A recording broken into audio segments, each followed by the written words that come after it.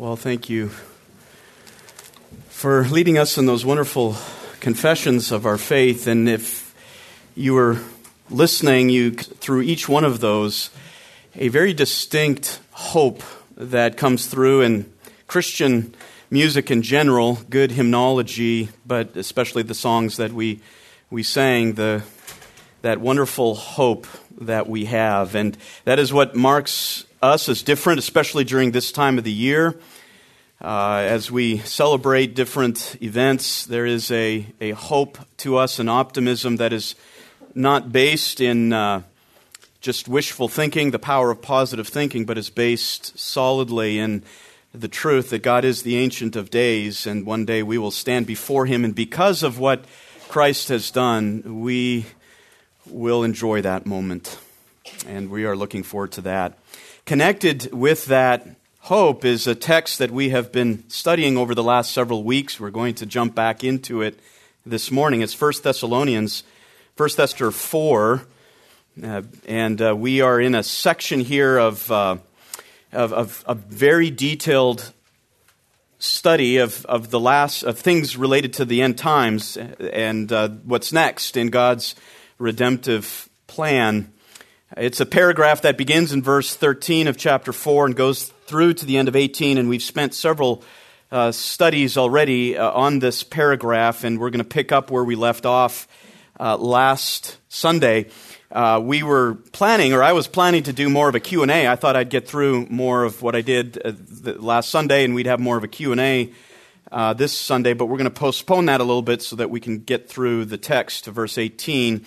And then, not next Sunday, which is going to be a special Thanksgiving time that we have here as a group, but the Sunday after, which will be December 5th, I will try to answer the questions that some of you have been sending those, some really good questions.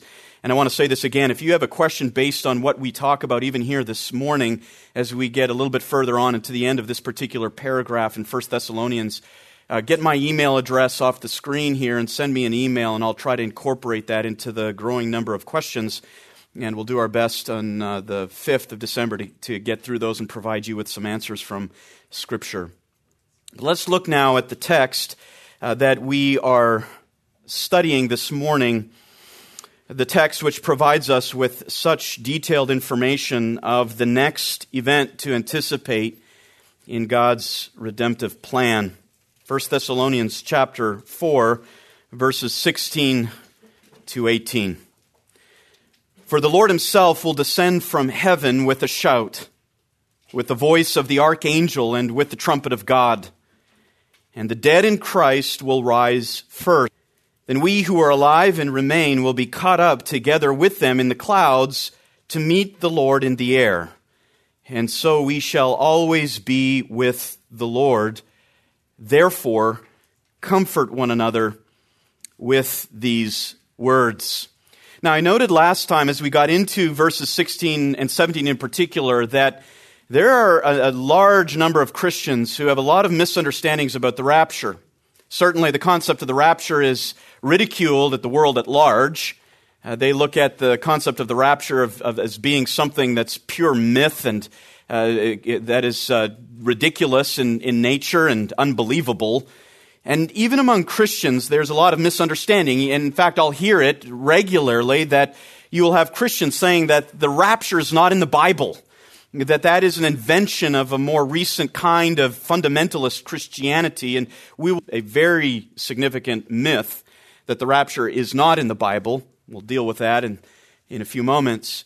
But there's a lot of misunderstanding, and so it is good for us to spend the time getting deep into this text which deals with the rapture and walking through it very carefully, because when we look at all of Paul's teaching, it is these verses, particularly verses 16 and 17 of 1 Thessalonians 4, that give us the best step-by-step detail, sequential detail of the events that will take place related to the coming of Christ and the church. And as I said, in these verses, we see the coming of Christ for the church in 4 stages. We looked at the first stage last Sunday, and that is the descent of Christ. The descent of Christ. In verse 16, we have this statement that the Lord Himself will descend from heaven with a shout of God. This is the first stage of the next event on the calendar of God's redemptive plan, the descent of Christ. The second stage, and we're going to pick it up here this morning, is the resurrection of the dead in Christ. The resurrection of the dead in Christ. And then the third stage, the rapture of all believers to Christ. And then stage 4, the future of all believers with Christ. The future of all believers with Christ. Now, just for a moment, for the sake of survey and reminder, just a few quick observations about the first stage. We covered it last Sunday. The first stage of this next event, and I want to give you some descriptions of it, as well as you're going to see, I'm going to give you a bunch of S words to help remember and some kind of details that we find Paul giving related to this particular coming of Christ. And so when we talked about the descent of Christ in verse 16a, I think you can summarize it in 3 observations here. First of all, this event is not a natural event, but it is a personal manifestation of Christ himself. And in that sense, it's very supernatural. It's not just another kind of normal event within the confines of normal human history. This is a very supernatural event in that it is Christ himself who descends. We also notice that this is not a mundane event, something that is somewhat similar to other kinds of unique, perhaps natural disasters or sensational kind of events within human history. This is a spectacular one, and it is attended to by the commanding cry. We read of that in 16, that there is that shout. Then there is the voice of the archangel and the trumpet of God. So very much it's a very dramatic event. And thirdly, this is not some gradual event that is going to unfold over a long period of time. As we look at that descent of Christ, this is an instantaneous event, and it is a surprise. It has all the hallmarks of an unexpected, surprising, or sudden event. So it's supernatural, it's spectacular, and it is sudden. That's how Paul describes it so far. Now let's get into the second stage here, the resurrection of the dead in Christ. And this is found in the second half of verse 16, where Paul makes the statement, and the dead in Christ will rise first. The dead in Christ will rise first. So as that descent takes place, and particularly in response to that commanding cry, you have the very next stage develop. And that is going to be marked by the resurrection of the dead. Now, it's important to note here that Paul now skips the euphemism that he had been using in the previous verses. If you look at verses 13, 14, and 15, as he consoles and comforts the Thessalonians, he referred to dead believers as those who had fallen asleep in Christ. The Thessalonians had been concerned about their state and their involvement in the coming of Christ. They didn't have all the information that they needed, and that's why Paul writes here these extra details. And Paul has been very careful to console them, to provide them with comfort. And so in the initial part of this paragraph, he refers to the dead in Christ, those who have fallen asleep in Christ. But now he skips the euphemism and gets straight to the point, and he calls them the dead. The dead. He uses literal language here, but as we see in the text here in verse 16, he doesn't just call them the dead, but he limits this category by a little phrase. He has in view here a particular kind of dead who are going to experience this resurrection, and this is so very important to note. He calls them the dead in Christ. These are not just any who are dead. This is not just all of mankind who will experience this resurrection at the descent of Christ in response to his commanding cry.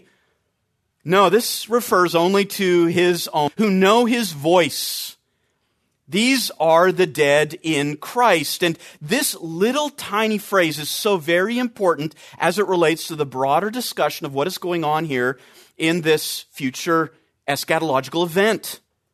This is not something, as we read through this text, that touches unbelievers at all. Nothing in these details in 1 Thessalonians chapter 4, 13 through 18, and specifically in verses 16 to 17, include unbelievers.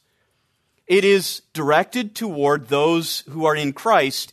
And this first category of people are called the dead in Christ. And that little phrase, in Christ, limits, as one commentator says, the scope of the dead to those who have experienced physical death while being in spiritual union with Christ. In other words, this is a reference to those, in particular in the Thessalonian correspondence here, those who had become believers, to those who had been part of that Thessalonian congregation, and at some point from the founding of the church, 6 months or so previous to this letter, to the moment of Timothy's arrival and then his departure to come and tell Paul what was going on in Thessalonica, there had been some who had perished, some of their members. But it is important to note here that Paul gives us a detail that helps us distinguish this resurrection from the other kinds of resurrection that are described in the Bible. And this is something that is often missed by students of Scripture as they look at these different resurrections and have this tendency to want to put all of the resurrection teaching all into one future event. But Paul gives us this little phrase to say, no, this is a special resurrection. This is one that pertains to those who are in Christ. And that it raises the question then, well, who are the in Christ? How does Paul envision the in Christ? Are these all those who have ever believed by faith in the promise of God, stretching all the way back to Abraham and even before him, to those who believed in the promise? Or how do we understand this phrase in Christ? And this is very critical for understanding this text. Well, let's say this. First of all, we know that those who are in Christ experience a resurrection. The dead in Christ experience a resurrection at this point at which Paul is talking about, this point in the future. We know that. That's kind of the ending point. We have to work backward from that. So to what extent does this phrase, in Christ, relate? Who does it include? And when we serve letters and we look at how Paul uses this phrase, in Christ, it is very definitive that he is referring to the church age. He is referring to those who have been incorporated into Jesus Christ from the moment of the day of Pentecost until the time here of the resurrection of those in Christ.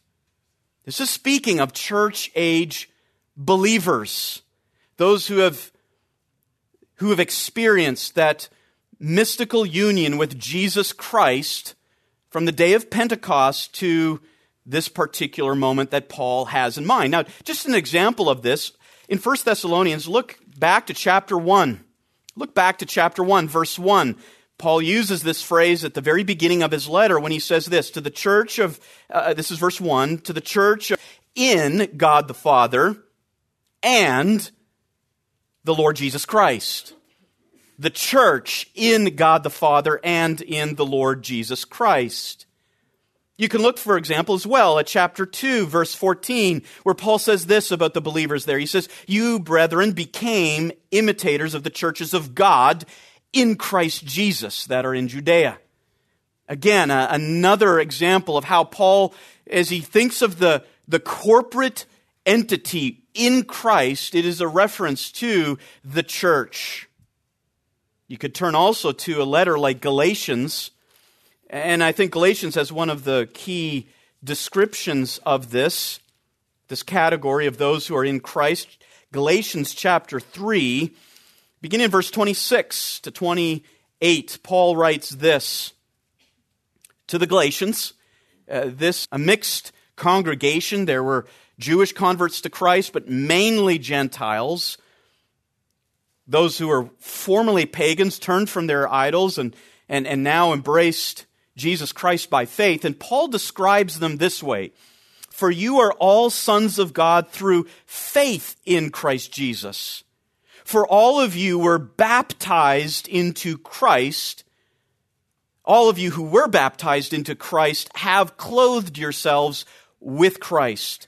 There is neither Jew nor Greek, there is neither slave nor free man, there is neither male nor female, for you all are one in Christ Jesus." This is a unique description that describes the church. It was different than how the saints of the Old Testament were described. This is a description that relates to the church age.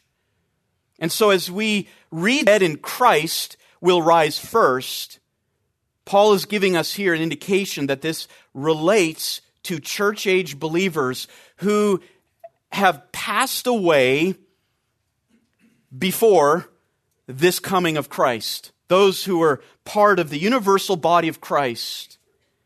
Now, what does it mean that they will rise? This is not a mere resuscitation. This is a true, full resurrection. What's interesting to note here is that Paul just has a very simple verb for resurrection. They will rise. It's noteworthy that Paul doesn't have to instruct them here of the concept of the resurrection. He doesn't have to describe this idea. And we can get from that the pretty confident assumption that the Thessalonians already knew a resurrection. They had no doubt about that. Paul didn't have to correct their understanding of the resurrection, the reality of this bodily resurrection that will come for God's people at some point in the future. And so Paul simply says they will come back to life from the dead. Their bodies will come to life. And he states it as a sure fact. And what he adds here is, again, one of these little notes of consolation to the Thessalonians. He says the dead in Christ will rise first.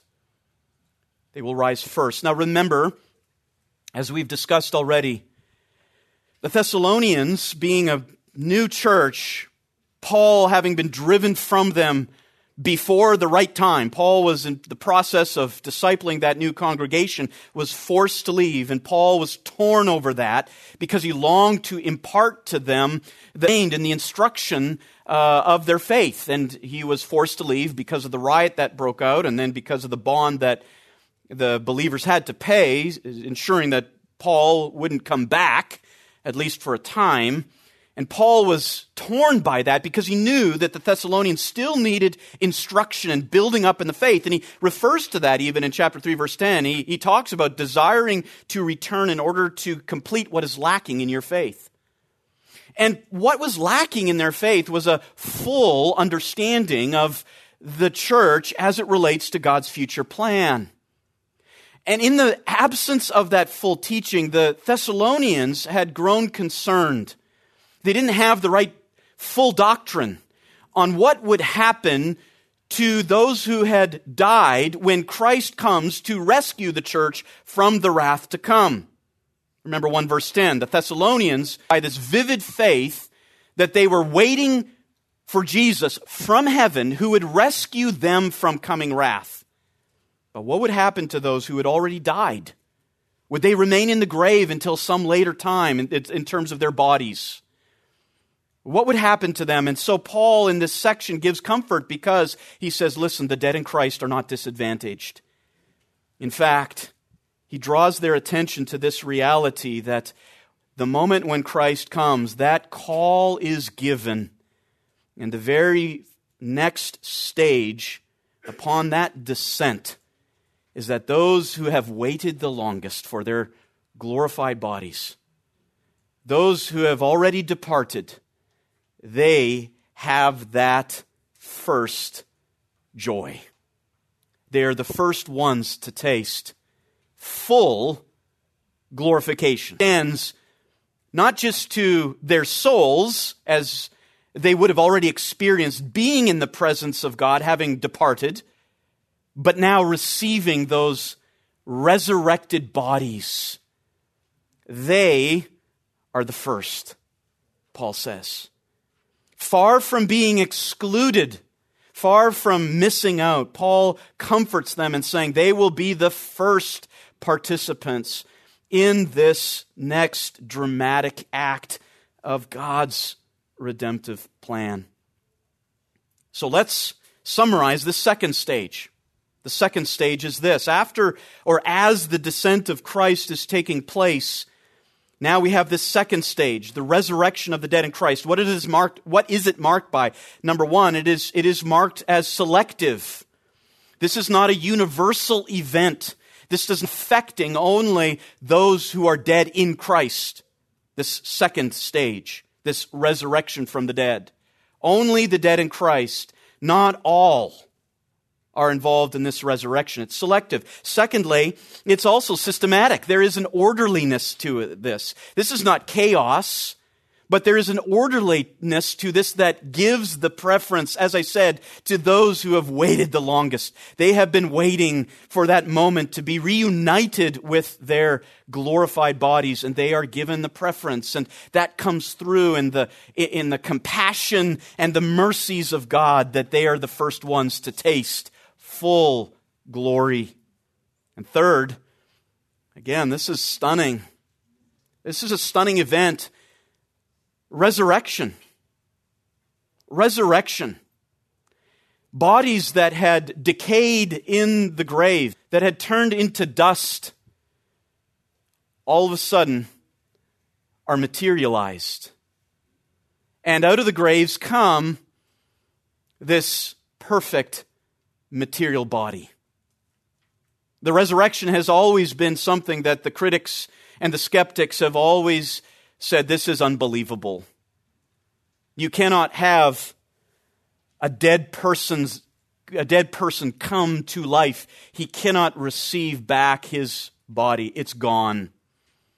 And here God reconstitutes in a glorified manner their bodies. It is stunning. This is no ordinary event, but a miraculous one. So the descent of Christ, stage one. The resurrection of the dead in Christ, stage two. Now let's look at the third stage, the rapture of all believers to Christ. Rapture of all believers to Christ. Paul writes this in the beginning of verse 17.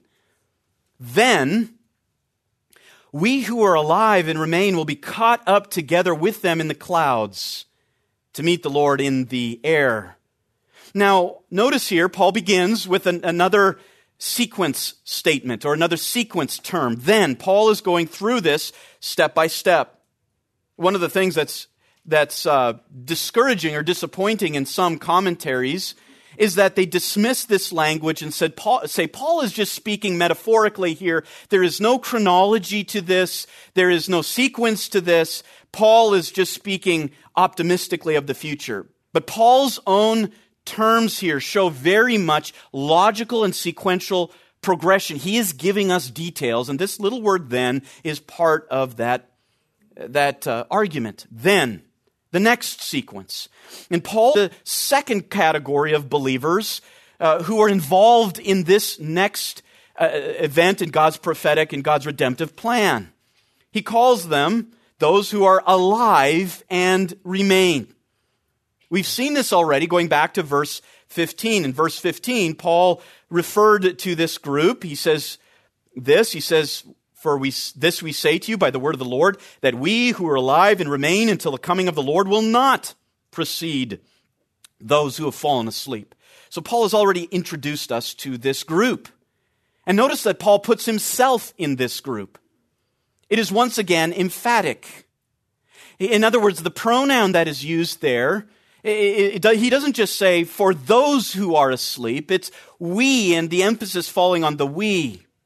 Paul includes himself together with those who are alive and remaining to us that Paul very much believed that this whole event could happen in his lifetime. It could happen at any moment. It could happen by the time the Thessalonians read the letter. He includes himself to show his belief in what we call the imminency of this. There is no long period of time that we can calculate that will come before this next event that we can gauge how much time I have left until this happens. This is the very next event, and Paul believed it could happen in his lifetime. Notice what else he says here as he describes the second category of church-age believers. He says, we will be caught up. Now, this is where the debate occurs. More often than not, this is where the ignorance occurs in this text. A lot of commentaries skip over this verb very quickly because it is this verb, the Greek verb harpazoin, that is what we translate as the rapture, to rapture. This is the word. If we look at this term in the Greek, how it was used both in classical Greek, how it was used even in the Septuagint translation of the Old Testament, how it was used even in the Greek at the time outside of the Bible, but in that time, the word had these ideas. For example, it was used to describe making off with someone's property by attacking or seizing. It has the idea of to steal and to carry off, this idea of seizure of property that is unpredicted, unforeseen. It describes what thieves do when they break in and they don't linger. They don't sit down on the couch and wait for you to come home. They're gone. The idea is to get and go, grab and go. You're out of here. That's the idea. It was used in those kinds of contexts. Or it was, again, a slightly different idea, was to grab or seize suddenly so as to remove or gain control. And so it was used, for example, to describe kidnapping. It was used for that kind of an idea. And this verb isn't rare in that it isn't just happening here in our text. It actually occurs frequently in the Septuagint to describe certain circumstances and events in the Old Testament, and it occurs 14 times in the New Testament, all of them. But when we do, we can get an idea of what is involved. When we do go through a few of these, we can get an idea of what is involved in this action of snatching, seizing, to catch away. Matthew 13, verse 19 uses the verb, and we are familiar with this. This is the parable of the soils. And we read of this that happens to the seed cast on the path. When anyone hears the word of the kingdom and does not understand it, the evil one comes and snatches it away, raptures it away. That's the same idea. Seizes and takes out. That is the idea. It doesn't remain on the path. Acts 8, verse 39. Philip is doing his evangelistic ministry.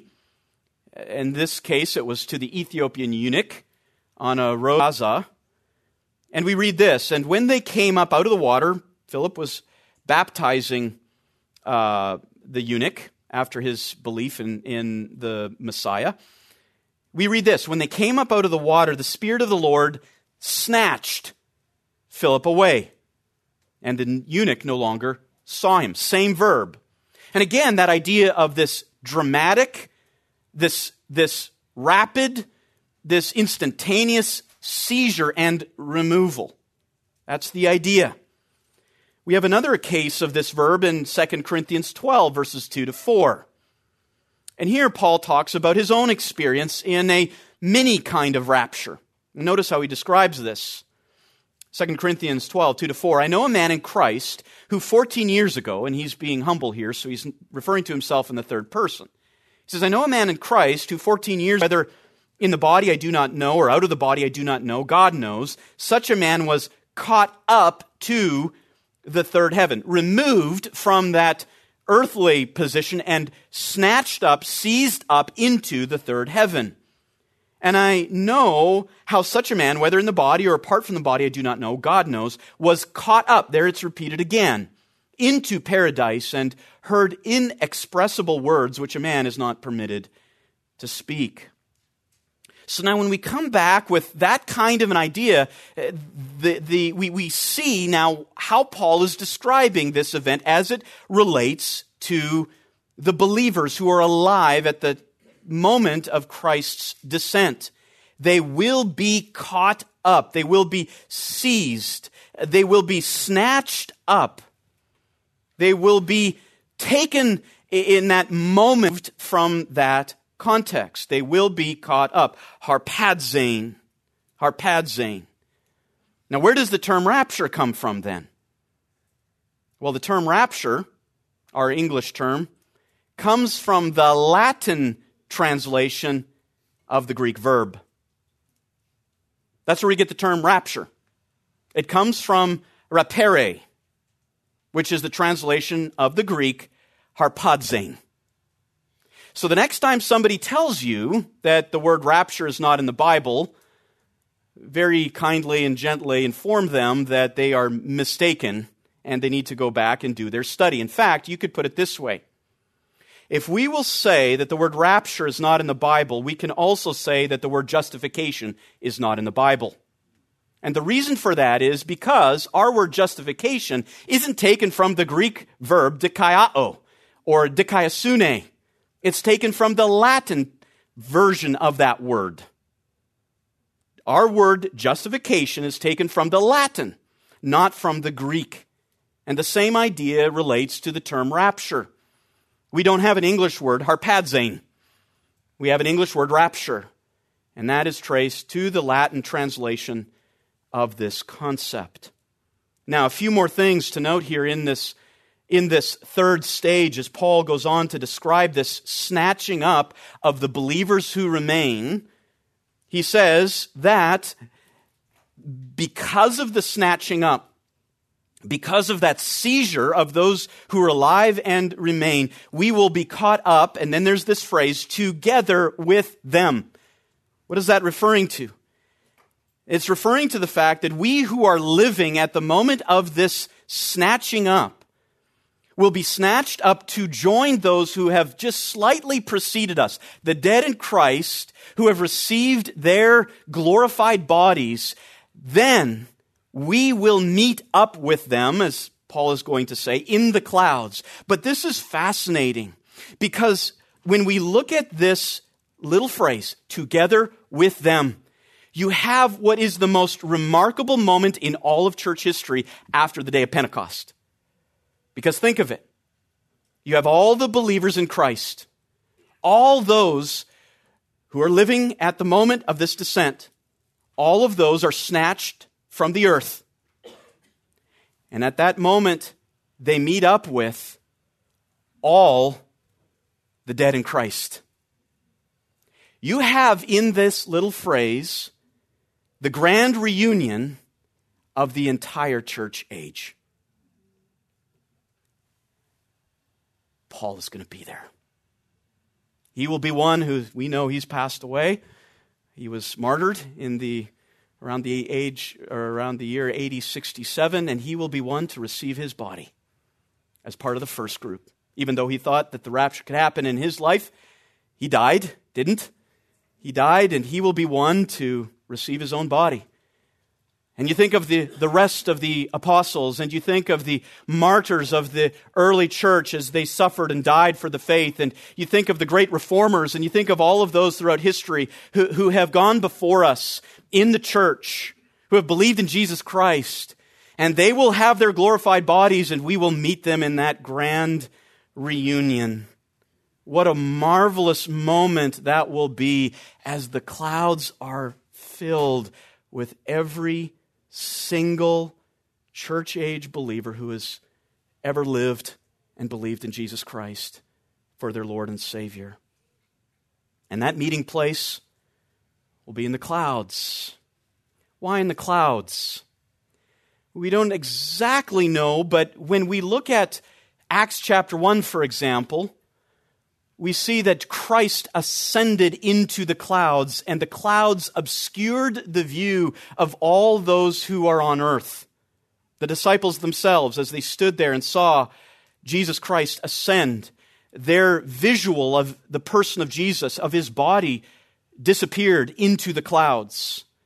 And that same idea is present here, that at this moment of the snatching away, the reunion will take place, not in a way that is visible to those who are on the land. This will be a reunion that will be obscured to the sight of everyone left and enjoyed only by those who are part of this grand reunion. It will be in the clouds.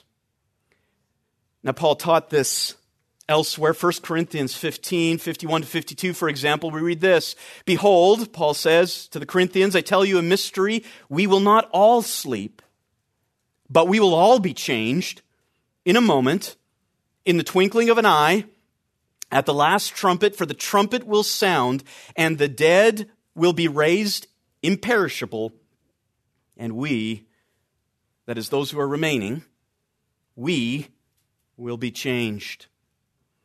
Now, what is the purpose of this grand reunion in heaven? It is not just for us to enjoy the presence of many believers who have gone before us, who have passed away. It's not just for us to enjoy being back together with loved ones who are deceased. No, it is centered on the person of Jesus. The purpose of this meeting, literally, the text says this, that we will be caught up together with them in the clouds for the meeting of the Lord. That's where it takes place. The purpose of the rapture is to meet the Lord.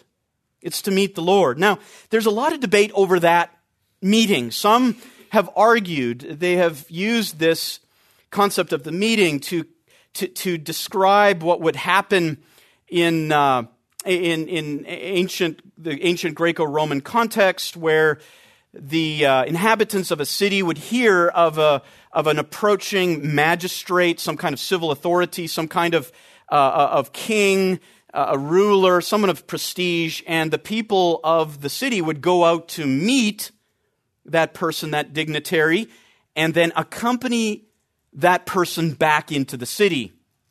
And so there are some scholars who would say this is an out and back idea. We go up into the clouds where we meet all of the church for the purpose of meeting Christ, but then we do so in order to return with him to the earth. It is a common view, and it's not the right one for various reasons. Let me give you some additional insight here, and I'm going to refer to a different kind of picture that is created here. First of all, we could look to a text like John chapter 14, verses 2 to 3. Here we have Jesus comforting the disciples, and he says this, "In my Father's house there are many dwelling places. If it were not so, I would have told you, for I go to prepare a place for you. If I go to prepare a place for you, I will come again and receive you to myself, and where I am, there you may be also." Now, the picture that is, the illustration, the analogy that is akin to this particular text and what is at play here in 1 Thessalonians is not the idea of a city going out to meet a magistrate and then coming back into the city. Instead, the picture that is in view here, looking first of all, we'll look at Jesus' words here, is more of a groom coming for his bride. And the idea was that the groom would prepare the place for the married couple before their wedding, before the start of their married life together. He would prepare the place, and then at the right time, on the day of the wedding, the groom would go and pick up the bride and bring the bride to the father's home for the wedding feast. That was the picture. One writer, in fact, one of our professors here at the seminary, in an article that he wrote, describes it this way. He says this, quote, "A better metaphor is that of the bride and the bridegroom. In this view, 1 Thessalonians 14, verse 13 and following pictures a bridegroom coming to receive his bride in fulfillment of his promise, John 14:3. This is a bride who has been made ready for her reception at the groom's home. Once the groom meets the bride, he takes the bride to the father's house where the wedding feast will complete the formal union of the marriage. Now you might say, well, how do we know exactly that this idea is what Paul has in mind? How do we know that it is a snatching of the church to go to the presence of the Father rather than to return to earth? Well, there's a very important key that helps us understand this, and it is found in 1 Thessalonians. It's found back in chapter 3. Go back to chapter 3 and to Paul's prayer at the end of chapter 3. Now just look for just a moment, and in verse 10, Paul says this, "Night and day we keep praying most earnestly that we may see your face and complete what is lacking in your faith." Chapter 4 and 5 all has to do with the different things that were lacking in the faith of the Thessalonians. But then Paul, immediately after acknowledging this lack, he then prays for what is lacking. And this prayer is so important. And notice what he says in verses 11 to 13. "Now may our God and Father himself and Jesus our Lord direct our way to you, and may the Lord cause you to increase and abound in love for one another and for all people, just as we also do for you, so that He, the Father, may establish your hearts without blame in holiness before our God and Father at the coming of our Lord Jesus with all His saints." What's the idea in that prayer? The idea is the presentation of the spotless, perfect bride before the Father with the groom, Jesus.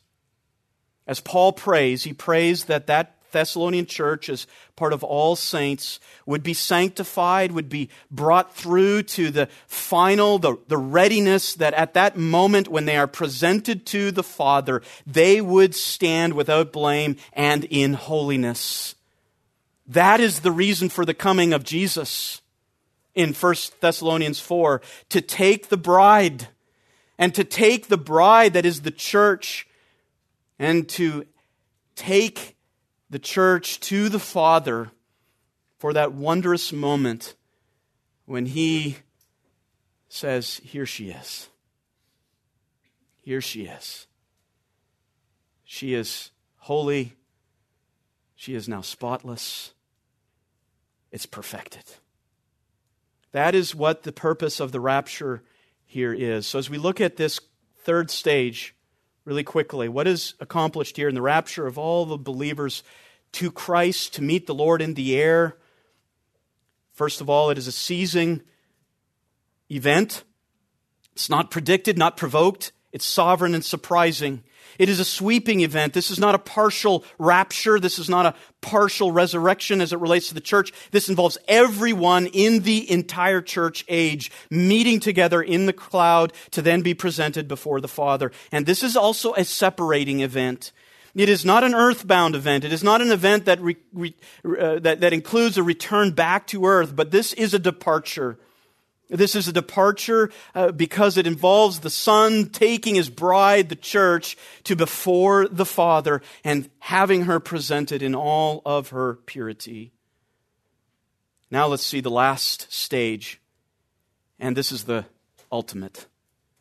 The life of all believers, or the future of all believers with Christ. A little tiny statement, "and so we shall always be with the Lord." This little phrase at the beginning, "and so," introduces the conclusion, the destiny for which this is all moving. It is moving for one ultimate purpose, and that purpose is that Christ's bride would no longer just have to walk by faith and not by sight. Now it would be forever in presence. And notice what Paul says. He says, "And we shall always be." There is an absolutes in this. This is permanence. In fact, the text, to emphasize the permanent reality of this, says it this way, "And so always with the Lord we will be." Emphasizing that existence, that ultimate existence, never again to be separated from sight, never again to be separated from direct presence with the Lord. And that is what all of our futures are moving toward. As the members of the universal body of Christ, we are moving to that point to be with the Lord, the realization of our hope. And we sang about it already, to stand in front of God and to be not only spiritually, mystically in Christ, but notice the preposition that is used here, to be with Him. To be with Him. Physical presence. One commentator put it this way: the entire content and worth of heaven, the entire blessedness of life eternal is for Paul embraced in the one thought of being united with Christ, his Savior and Lord. So what are the characteristics of this fourth stage, this future of all believers? It is this. Number one, it is not a temporary outcome. This is permanent. This achieves a permanent outcome. Number two, it is an intensely satisfying event. This is not something that is disappointing. This is not something that we are in any way used to. We are used to disappointment in this life. We are used to having minimal satisfaction when we really look at life. But this is one that is ultimately satisfying, because our eyes shall see Him and we will forever be with Him. And thirdly, this is singular in this sense. This is not an ambiguous outcome. This is not something that creates for us a world of divided interests, a world that we are so familiar with now. This is a world now, a state of existence that will have pure focus on that which is ultimately important, and that is the singular focus on Jesus Christ Himself. We sang of it this morning in the main service, that fourth stanza to How Great Thou Art.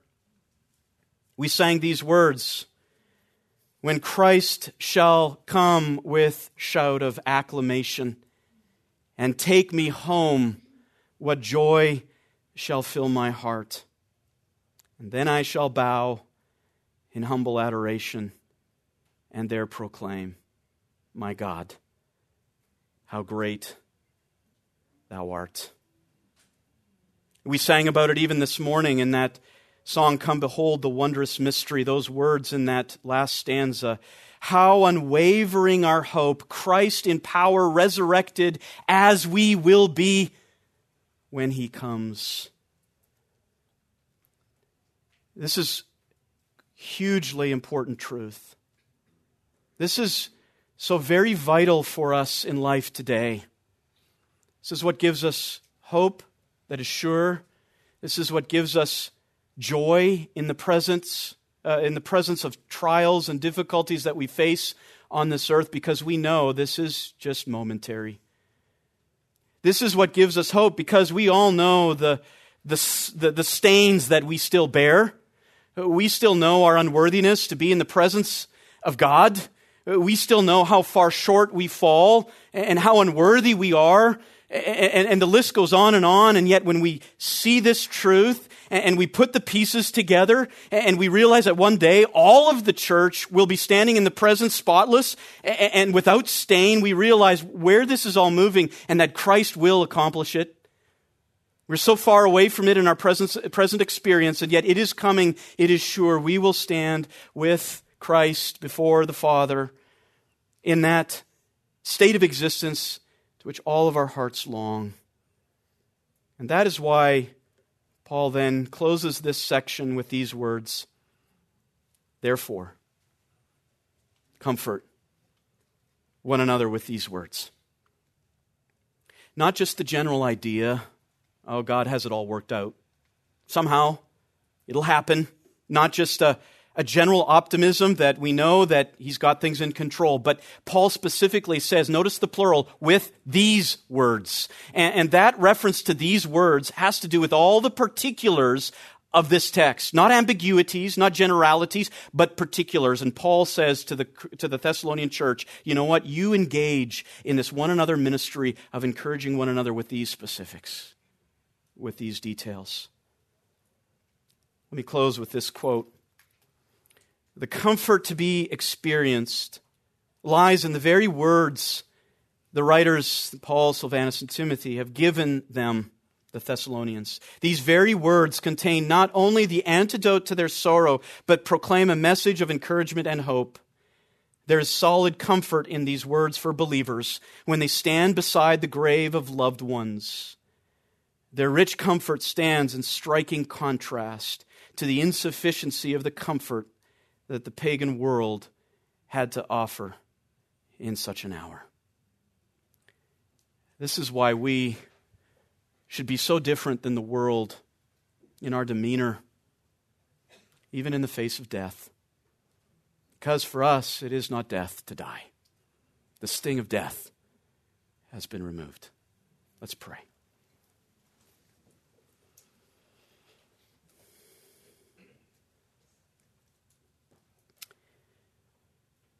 What a wonderful, encouraging truth this is, Father.